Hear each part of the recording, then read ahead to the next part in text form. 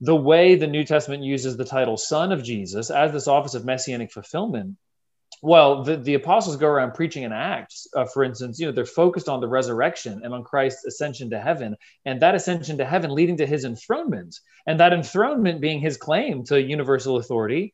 Paul says to the Areopagus Council in Acts 17, God, now he commands all men everywhere to repent because he has fixed a day in which he will judge the world in righteousness.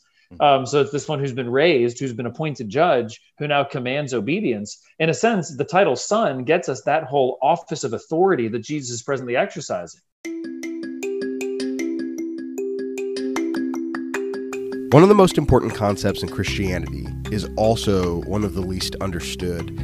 Also, one where people might be least likely to ask questions because they feel as if they should already know and understand it, even though it's never really been appropriately explained to them. And so today on the All Things, All People podcast, I'm talking to Bobby Jamieson, who is an associate pastor at Capitol Hill Baptist Church in Washington, D.C. The lead pastor there is a guy named Mark Deaver, who runs a ministry called 9 Marks, you've probably heard of. Fantastic ministry. Bobby's been a part of that. He was an editor there.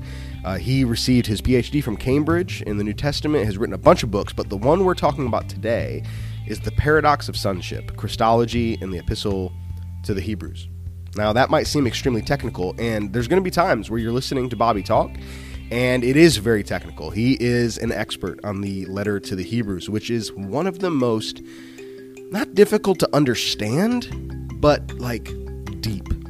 The feeling you get when you read Hebrews is like, wow, I feel like I understand this, but it goes deeper even than that. And so hopefully this conversation with Bobby brings you to that deeper understanding, especially in what Hebrews and the entire New Testament has to say about Christ's sonship. And why does that matter? Why does it matter that Christ was the Son of God? And how does that affect his place in the Trinitarian nature of God? These are all questions that we should at least be asking. And when non-believers, especially people who are part of other religions, when they come to the table with us, they're going to ask about the Trinity. And they're going to say, especially those from Muslim backgrounds, they're going to say, so how can Jesus be God and also God's Son at the same time? And so Bobby and I talk about that a little bit. We talk about what the Epistle to the Hebrews says in as far as Christ's eternal role as Son, but also where he inherited the role as Son when he ascended to heaven. See, that's something that if you just read Hebrews, you might get confused on. So I'm excited for you to listen to this conversation. Bobby is a brilliant guy, and I hope that you go and follow him on social media and go check out his books. All of that is linked in the show notes. He's actually putting out book after book right now. Prolific author, incredible rate which he's writing. And so go and make sure you check him out. And then also go and make sure that you follow allthings.allpeople on Instagram. That's kind of my social media home. I'm not good at Twitter. I'm not good at Facebook. We have Instagram down, though. And so go check us out on Instagram and be on the lookout next couple weeks for some pretty amazing guests. Next week is a worship leader named Carrington Gaines, who, if you don't know, you're going to 100% love him. Then the week after that might be the biggest guest we've ever had in All Things, All People history. And I'm going to wait till next week to tell you about that. So, some guests after that leading into January: Sam Alberry, Stephen Nichols, Brett McCracken, Nathan Finocchio. If you don't know who these guys are, go ahead and check them out. And then once we get into July, we're going to do some fun stuff. But today, what really, really, really matters is our Christian thinker for this week, helping you understand the sonship of Christ, one of the most integral doctrines in the Christian faith. Our Christian thinker, Bobby Jamieson. Let's do it.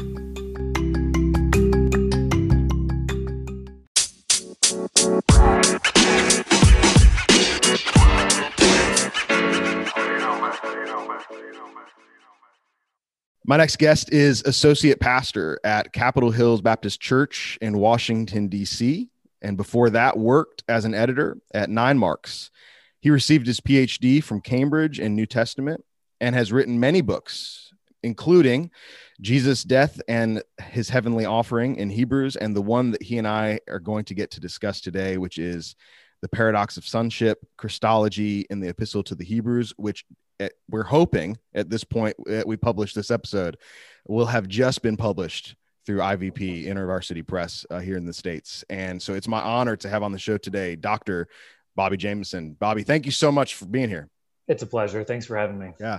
I have to ask too. So if somebody, I get a lot of InterVarsity authors on this show, and InterVarsity is one of my favorite publishing houses in the States. I had a little bit of confusion when I was first shown your book because you're listed as RB Jamieson. And then I try and find you through that, and then I find Bobby Jamieson, and then I find Dr. Jamieson. Is this like an NT Wright, Tom Wright thing? Sure. It's just my academic alter ego. Yeah. I've always been called Bobby, but that just feels a little weird for academic publishing. Yeah. So go for the British, J.I. Packer. Yes. Sure. Yes. Okay. D.A. Carson, Yeah. Don Carson, right? Yeah. That's the funny thing. You mentioned Carson. I always love, because of course if I ever met Don Carson, of course I would just call him Dr. Carson, but it's almost like we all talk about NT Wright and D.A. Carson and J.I. Packer, but it's like the people who really know you, of course, laugh and go, "Oh, that's Bobby." I'll really know I've made it if somebody actually calls me RB in person, I think it's going to happen. The book is wonderful. So for those listening, the Paradox of Sonship, when I saw it in the publishing catalogs that I get, I thought, okay, this seems like something that is one of those topics in biblical studies where the lay person, the person who hasn't studied the Bible extensively might think that this is over their head, this is out of their reach. But it doesn't take much to figure out that this is a topic that absolutely has to find its way to conversations at the lay level in more and more churches. And in the acknowledgments and in the recommendations of this book, my eyes were immediately drawn to the name Mike Bird, who is a past guest of this show. What is it like writing extensively on Hebrews and then getting to collaborate with somebody like Mike Bird, who I think you had even said you referenced a good bit of his work in preparing for this work? Well, he was just very kind to share a pre-publication manuscript of one of his books. So he and I haven't really worked together. I do appreciate his scholarship. I'm thankful for him. Yeah. And his some of the themes in his book, Jesus the Eternal Son, would certainly resonate with what I'm doing here. Mm-hmm. Yeah. Yeah. And of course, having his name on the book, I'm sure we'll get a lot of people to read it. But yeah, so I read it. And immediately I was brought back to studying the Bible for the first time seriously in undergraduate. And it's one of those books where I kind of wish that I had read it in undergraduate studies, because you kind of take the reader into a very, it's not basic by any means, but it draws people into understanding what we call Christology in the letter to the Hebrews, which, for those listeners who don't know, Christology is maybe most, like, there's few places where it's more present in the New Testament than in the epistle to the Hebrews. So you did your doctoral work on this, and then now this is sort of 2.0 of what you did your doctoral. What is it about Christology in Hebrews that has caught your attention all these years? Sure. Thanks for asking. It's kind of a merging of a couple of interests. One certainly is a longstanding interest in Hebrews. So as you mentioned, I wrote my PhD thesis on Hebrews, and this is kind of a follow-up or side project from some of that research. Hebrews is a really rich book, very dense theologically. And it does have, and this is something I started to notice a little more as I worked on my PhD, it does have some of the most explicit incarnational statements in the New Testament. Mm-hmm. So just to pick one, here in Hebrews chapter 10, starting in verse 5, it says, "Consequently, when Christ came into the world, he said, sacrifices and offerings you've not desired," and so on, which is a quote of Psalm 40. So when Christ came into the world, which is articulating one of the purposes of his incarnation. He wasn't just born like the rest of us, although he was truly born as a human, but he came into the world, as it were, from elsewhere. Mm-hmm. So just studying Hebrews in great detail started highlighting the role of the incarnation and the focus on the person of Christ. And I think in seminary, especially sparked by an elective class with Dr. Steve Wellum on the person of Christ, that had really sparked my interest in studying, especially Christology and the Trinity in more depth. Mm-hmm.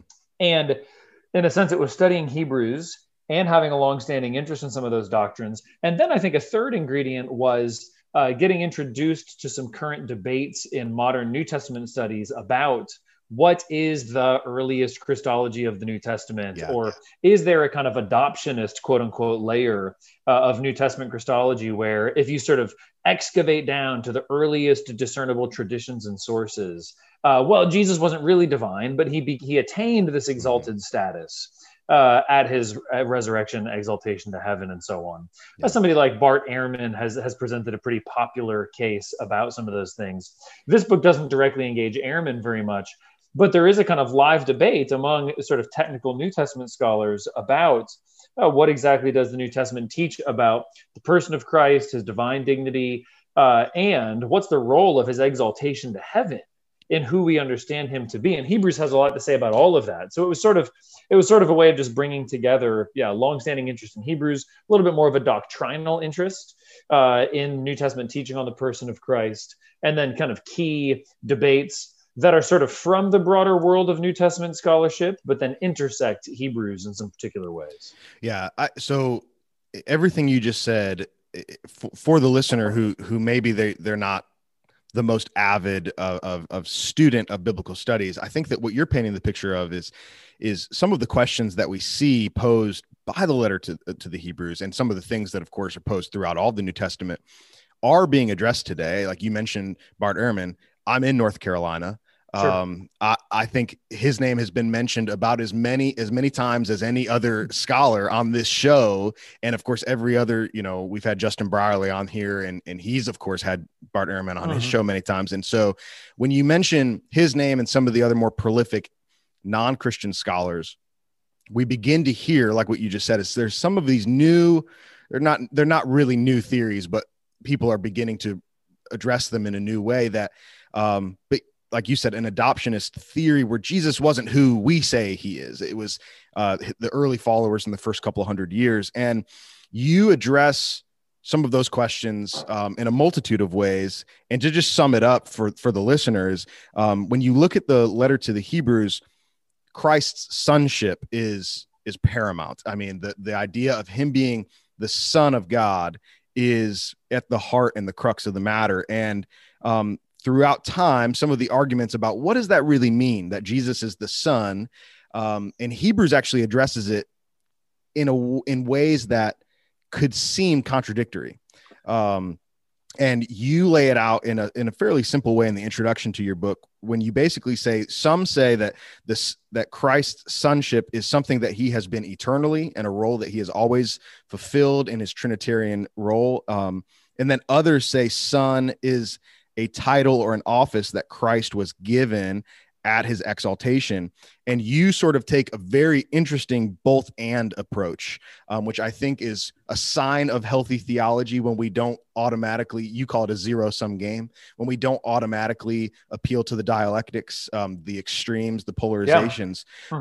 But for the listener who's entering this conversation, the first question that they might have in their mind is one that they feel like they should have asked at Sunday school like 20 and 30 years ago, which is, when we talk about Jesus as the Son, this is, of course, one of the centerpieces of Christianity, but why is it that sonship is so important in a general understanding, and for the biblical reader to have an understanding when they come to the Bible of Jesus as the Son of God? Why is that concept so important? That is a good question. And in a way, I feel like I'd want to try to answer it from two different angles or two different directions. That's fine. I love it.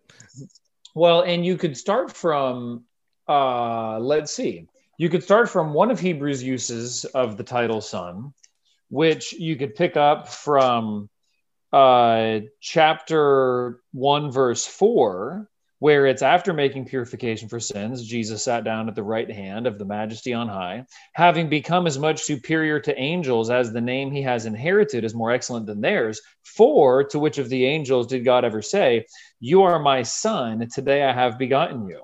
And that's a citation from Psalm 2, verse 7, which is a messianic promise to David. So if you start from that use of sonship, son describes the office of Messiah that Jesus exercises. His role as Redeemer, his role as the heir of David, the one to bring all of these ancient promises of God to fulfillment.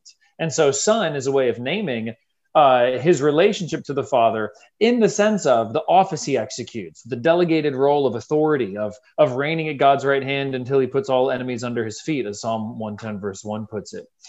And so son, and this is actually where there are some legitimate exegetical observations by scholars like Bart Ehrman, and they're noticing that Jesus gets called son in conjunction with his resurrection and his ascension and his enthronement in heaven. And actually, with some proper qualifications in place, I actually want to say yes, amen. The New Testament often uses the title son for Jesus to talk about this present role of his present reign.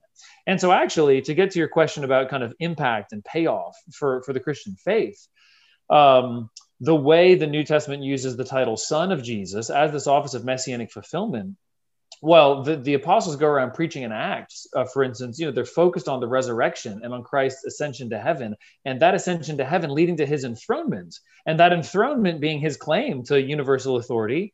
Paul says to the Areopagus Council in Acts 17, God, now he commands all men everywhere to repent because he has fixed a day in which he will judge the world in righteousness. So it's this one who's been raised, who's been appointed judge, who now commands obedience. In a sense, the title son gets us that whole office of authority that Jesus is presently exercising. So the sort of confidence that we as believers have in Christ's present reign that will be perfected in the future, in a sense, all that's bottled up in the title of son.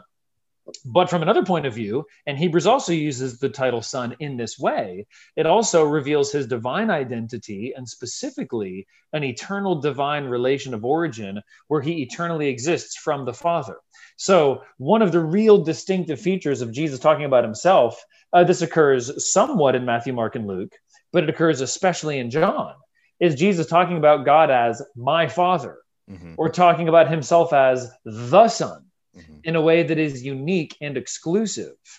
And when you trace down that nuance of sonship, that sense in which the title is used, and Hebrews does this too, it actually leads you back into eternity. It leads you back into the existence of God and how there is a relationship of generating and being generated, of originating and being originated between the Father and the Son that is eternal and is the foundation of Jesus's identity as the Son. It comes before and apart from his incarnation. It's revealed in his incarnation. And actually, like you put it, I see a both and in the book of Hebrews, not a zero-sum sort of competitive equation. His eternal divine sonship is the foundation for the kind of authority he exercises in saving us as Messiah. Yeah. So it's so interesting to me because I work quite extensively in like comparative religion. And so when you talk about the term Jesus as the Son, and you start traveling around the world, you're immediately going to be faced with like an Islamic concern. Most Muslims will know the passage from the Quran where it says God would have never had a son. And I think many Christians don't realize kind of how shocking really our belief in Christ's sonship is.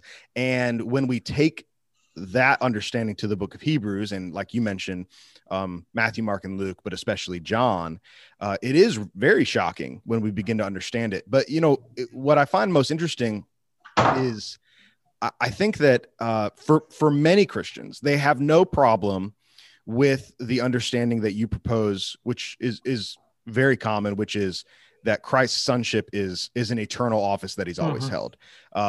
Most Christians, I think, to a certain degree, believe that and can even communicate that in some respects. But when they get to the passages in Hebrews that you've already mentioned, where it says that he was exalted, he went in, he offered the heavenly sacrifice, and the Father looked at him and said, "You are my son, and today I have begotten you."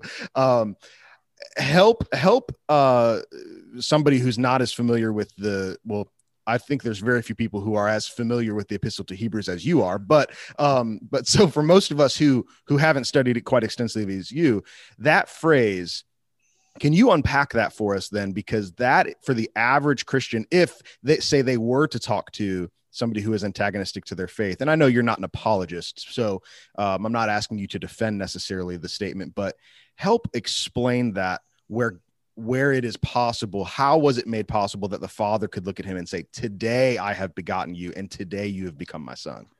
Sure. Yeah. And this, in some ways, in order to give a full answer to that, I'm going to have to go under the hood and look at the sort of exegetical engine that's kind of driving the book, which is, in order to talk about the Son who's one with the Father and eternally exists as God, in order to say anything about what he became or inherited or obtained, that there'd be any change or anything new to his actions or his existence, we have to start by recognizing that we're ascribing all those things to him in his incarnate state and on the basis of the human nature that he assumed for our sake and for our salvation.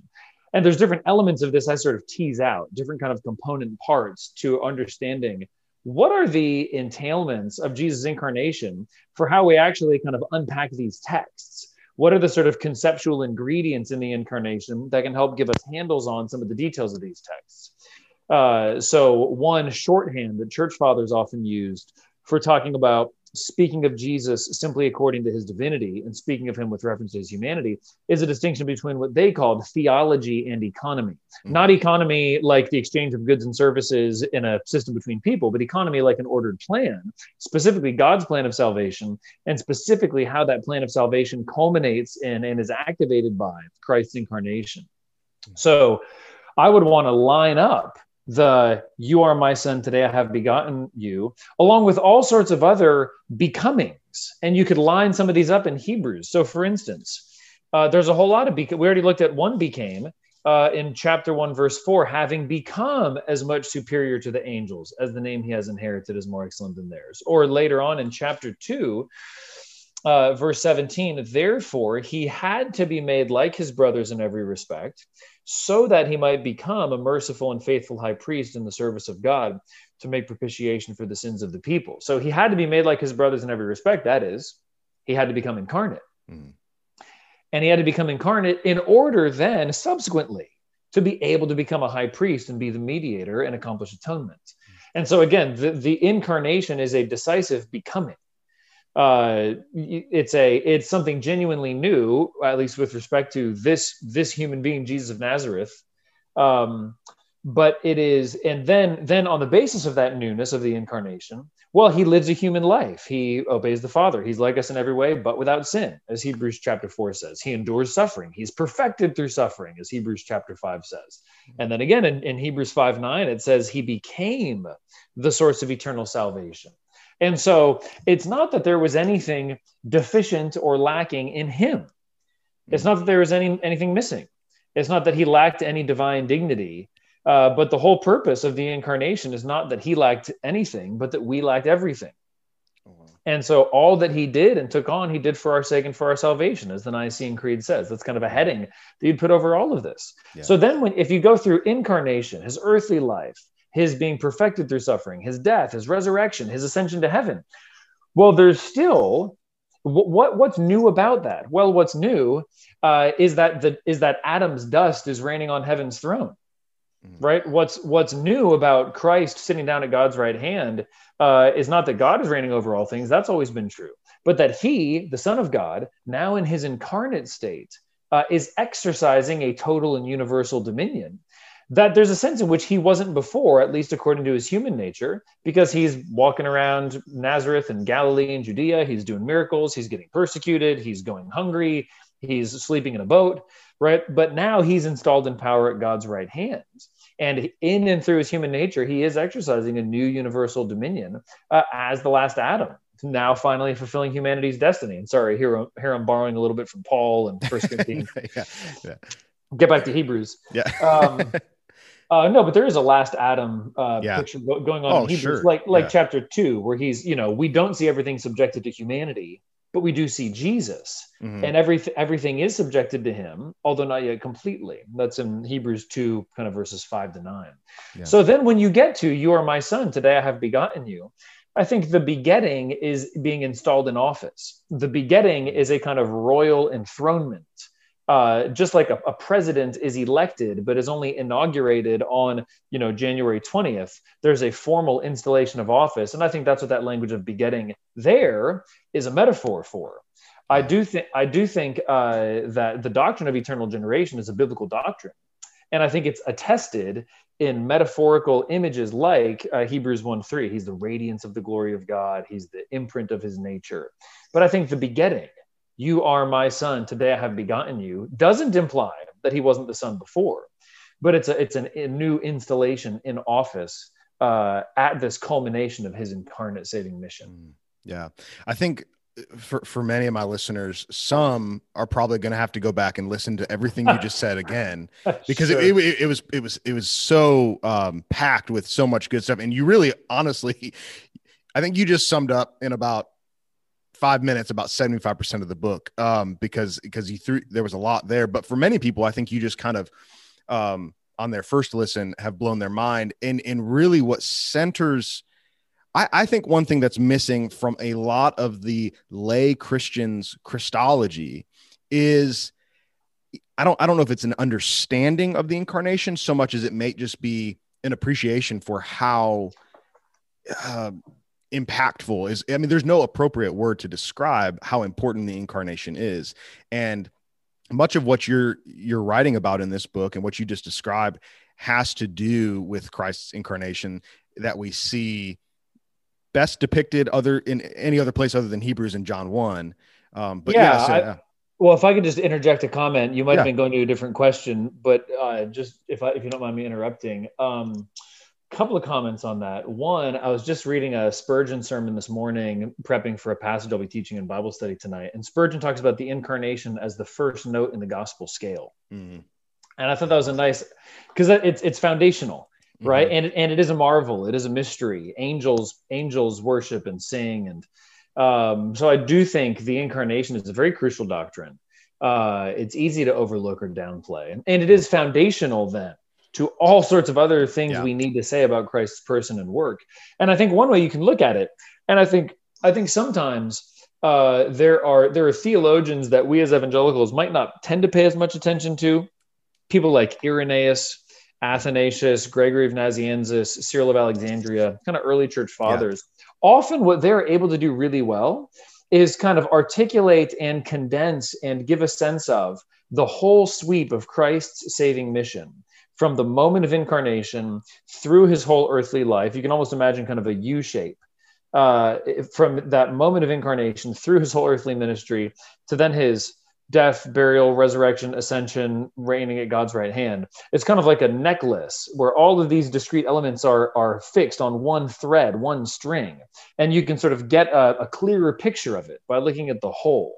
Mm-hmm. And sometimes I think we, perhaps out of a good desire to keep the cross really central, sometimes we could almost be cross-centered in a reductionistic way where we're not as used to thinking about what's the whole shape from kind of incarnation to exaltation. Yeah. Whereas there's really important theological muscles to be exercised there of how do you narrate that whole story. And so in a sense, that is kind of the structure of my book.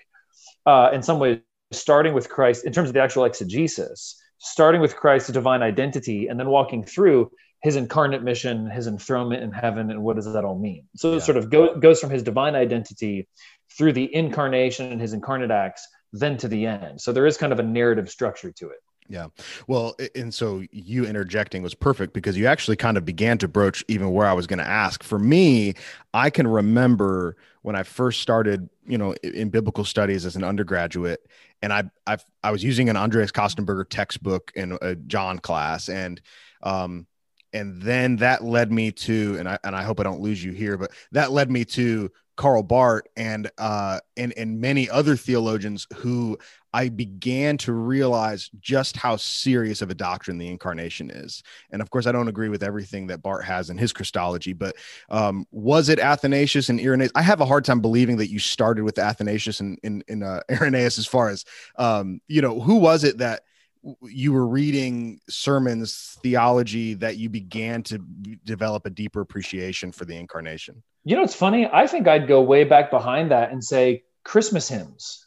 Oh, wow. Yeah. I think I'd say, "O come all ye faithful," and "Hark the herald angels sing," and just there's so much good theology packed into some real concise turns of phrase. "Veiled in flesh, the Godhead see." Yeah. "Hail the incarnate deity." You know,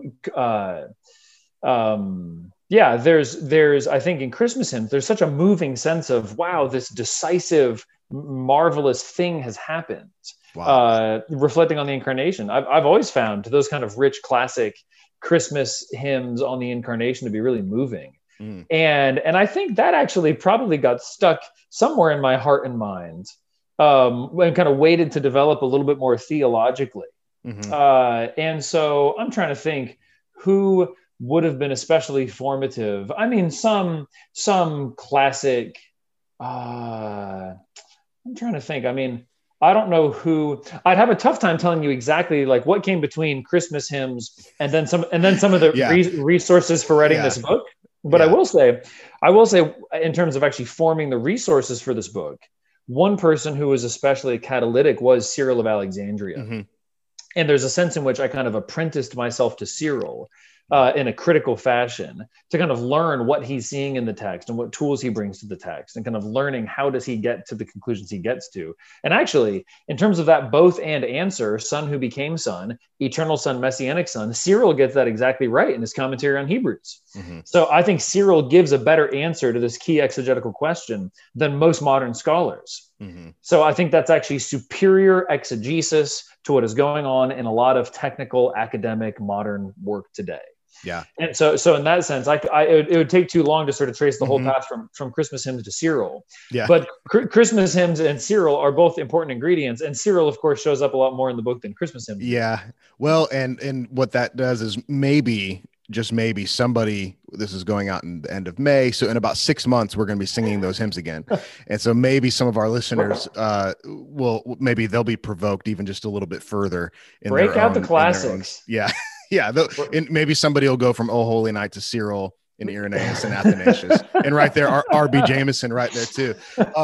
So I mentioned Mike Bird, and I saw in his the note on the book sleeve, and he's kind of a funny guy, that he in his recommendation mentioned, he even talks about Melchizedek.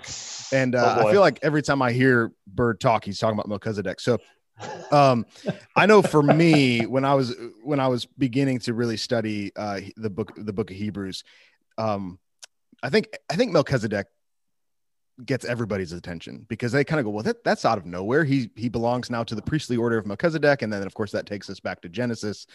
I'm not asking you to explain that in full, because that's just probably too much to ask of somebody. But for a listener who they hear, there's a guy on the show today who has written quite extensively on Hebrews, I have to ask him about Melchizedek. What is your typical answer to someone say, how is it that Christ now belongs to the priestly order of a guy who shows up in Genesis for like 3 verses? Yeah, that's a good question. It's a fair question. No Hebrew scholar can totally dodge Melchizedek. Let me think for a moment. I appreciate that. I appreciate your thoughtfulness, by the way. And some of these questions I'm hitting you with randomly. A lot of times people just kind of go, all right, here's my canned answer. And the fact that you're actually, by the way, for, of course, listeners, they can't tell, you are the first person I think ever to actually take their Bible and begin flipping through it on this show. So that says a lot about you. All right. Well, I appreciate that. And I'm just looking at Hebrews chapter 7 right now. Yeah. So I think there's a couple of things that make Melchizedek an especially important figure to the author of Hebrews. One of the key ones is that he is a priest. He's named a priest in Scripture, but he does not belong to the ancestry of Levi, which, of course, the priesthood under the Old Covenant regulations was restricted to that tribe.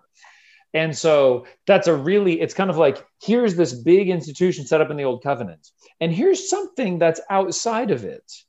And it comes before in Genesis, but then weirdly, there's no other mention until you get to Psalm 110. And of course, Psalm 110, verse 1 is the most cited passage in the New Testament. Hebrews cites it 4 times and alludes to it a couple of times. Sit at my right, the Lord said to my Lord, sit at my right hand until I make your enemies a footstool for your feet. And Jesus himself quotes this passage in debates late in his ministry. And so what's interesting is, Melchizedek only shows up once in Genesis, but then he shows up in this striking way. That's Psalm 110, verse 1. Then in verse 4, it's you are a priest forever after the order of Melchizedek. So something really striking there is you are my, sit at my right hand is a second person direct address. The Lord said to my Lord. Mm-hmm. The Lord is saying this to somebody whom David calls Lord. So that's a direct address. And it seems like in the context, verse 4 has to be the same direct address to the same person. You are a priest forever. So just like Melchizedek is a king and a priest, that's how he's introduced in Genesis 14. So also this figure whom David is calling his Lord in a vision is given this kingly role, sit at my right hand, and is called a priest. You're a priest forever after the order of Melchizedek. So right there, you've got someone uniting in one person a priestly and a kingly role. And I think I can't reconstruct exactly how the author of Hebrews got all this. Yeah. I think probably some of it's coming from Jesus, maybe some of it's coming from the other apostles, but I definitely think the author of Hebrews, to put it really bluntly, just a slight overstatement. What's unique in Hebrews is that, like so many New Testament authors, he's really focused on Psalm 110, verse 1. But then he kept reading and he got really excited about verse 4 of that psalm too. Mm-hmm. And so I think that's the kind of main, that Jesus unites in himself this royal office and also priestly office. He is a priest. He's even a high priest. He even offers himself as the sacrifice. Mm-hmm. I think that gave a kind of, if you understand Psalm 110 to be about the Messiah, here's a direct scriptural proof text for understanding that Messiah also to be a priest. And, oh, by the way, he's not descended from Levi, which Jesus wasn't. He's descended from Judah. And so, yeah, I think the combination of those two things is what's really crucial. That's Hebrews' main interest in Melchizedek. Now, there's all sorts of other stuff, right? He brings Melchizedek in some pretty interesting ways, kind of expounding Genesis 14 before he gets to Psalm 110. But I'll leave it to you if you want to press me to go there. No. Well, I think that's enough to get people to open up in their study Bibles to Hebrews, and then also, of course, to look into your work. So we've continually mentioned, of course, this whole conversation, just like your book and much of your work in academia, has centered around Hebrews. And if somebody hasn't figured it out by now, they will when after this interview they open up their Bibles to Hebrews and begin to read through it, and they will figure out how lofty of a Christology Hebrews is. And it's such an interesting book. And so the second question that I feel as if my friends who are also in biblical studies and who studied with me in school will just absolutely assail me if I don't ask you as an expert, as a student of Hebrews. I see this one coming. Of course you do. Because all the listeners too. I mean, I do you think it's possible? I'll start off by this. Do you think it's possible for us to know who the author of the letter is? I think it's very hard to know. Okay. Yeah. Yeah. Now, it's hard to know. Now, I would agree with that. Do you have a theory? No, not really. That's the short answer. Good. Well, that tells me no. See, okay. That actually makes me feel more comfortable. And for listeners, because one of the things I appreciate so much about your work, being newly introduced to it, but now being somebody who will certainly follow your work through whatever else you write in this field, and then 9 Marks and your work at Capitol Hill. Thank you. Is not a hesitancy, but a willingness to sit in tension between those things that oftentimes we attribute to a zero-sum game. And for listeners, what I mean by that is in biblical studies and biblical scholarship, there's this pressing need, it seems, sometime to come down and make a hard stance on something. And reading The Paradox of Sonship, I've quickly figured out, this guy does not give into that same tension. So your ability to say, no, I don't really think I know who wrote it, tells me that is probably pervasive through much of your studying and writing. So, I appreciate that, and I think two very important teachers of mine have both modeled that for me. One is Tom Schreiner, and the other is Hmm. Simon Gathercole, Yeah, who supervised my PhD. I would wrote say the they both. forward. Yeah. He did. It was very kind of him. They both model a sort of willingness to follow the text wherever it goes, and a real sense of not wanting to say more than the text says. A real kind of submission to the burden of proof and burden of the evidence, and not wanting to go beyond the evidence. So I think I was Yeah. well apprenticed in those. Hopefully, a kind of proper humility before the text. Although, if I can just come back around and make one comment from the other direction, there is a sense in which this book is making a from a New Testament scholarship world kind of point of view, the book is making a pushy and provocative claim. It is sort of picking a fight, which is saying actually Hebrews is saying essentially the same thing about Jesus as the Nicene Creed and the Chalcedonian definition. Hmm. They're identifying precisely the same person. They're ascribing to him precisely the same divine and human characteristics and the same sort of scope and shape of a salvation he accomplishes. And one thing that New Testament scholars tend to do, for a variety of complex historical and intellectual reasons, is to try to is to always kind of prioritize an evident difference between, oh, well, the New Testament says this, and only later did the church develop these doctrines, and so on and so forth. And I'm not trying to erase any differences of conceptual idiom or certain kinds of intellectual refinement that took place. But in a way, this is also a pushy, punchy kind of book in saying, actually, hey, New Testament guys, it's looking like Hebrews is saying pretty much the same thing as Chalcedon. Hmm. And some scholars, of course, are willing to acknowledge that, but it's a little bit of a challenging claim, because so often those types of later creedal definitions and formulations are just sort of shunted sideways. Yeah. Oh, that's not our business. That doesn't really have any light to shed on the text of Scripture. And so I'm trying to sort of, I guess maybe it does play to a similar intellectual instinct. I'm trying to bring together things that scholars often want to keep separate.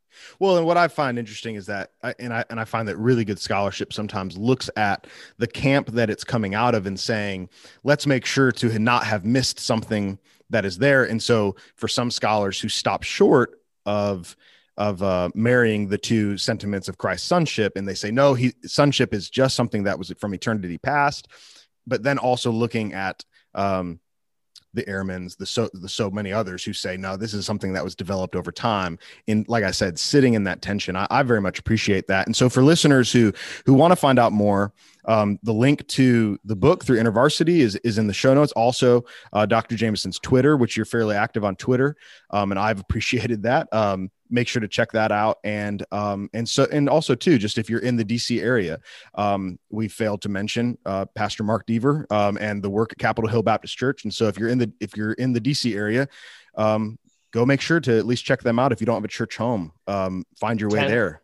Yeah. 10:30 on Sunday morning. 10:30 on Sunday mornings. Yeah. Wonderful. So Dr. Jameson, your time is extremely valuable, I know. So I'm very appreciative that you've given us some of it today. And I very appreciate the book and excited to see what it does in the kingdom. Thanks, Jeremy. Appreciate it.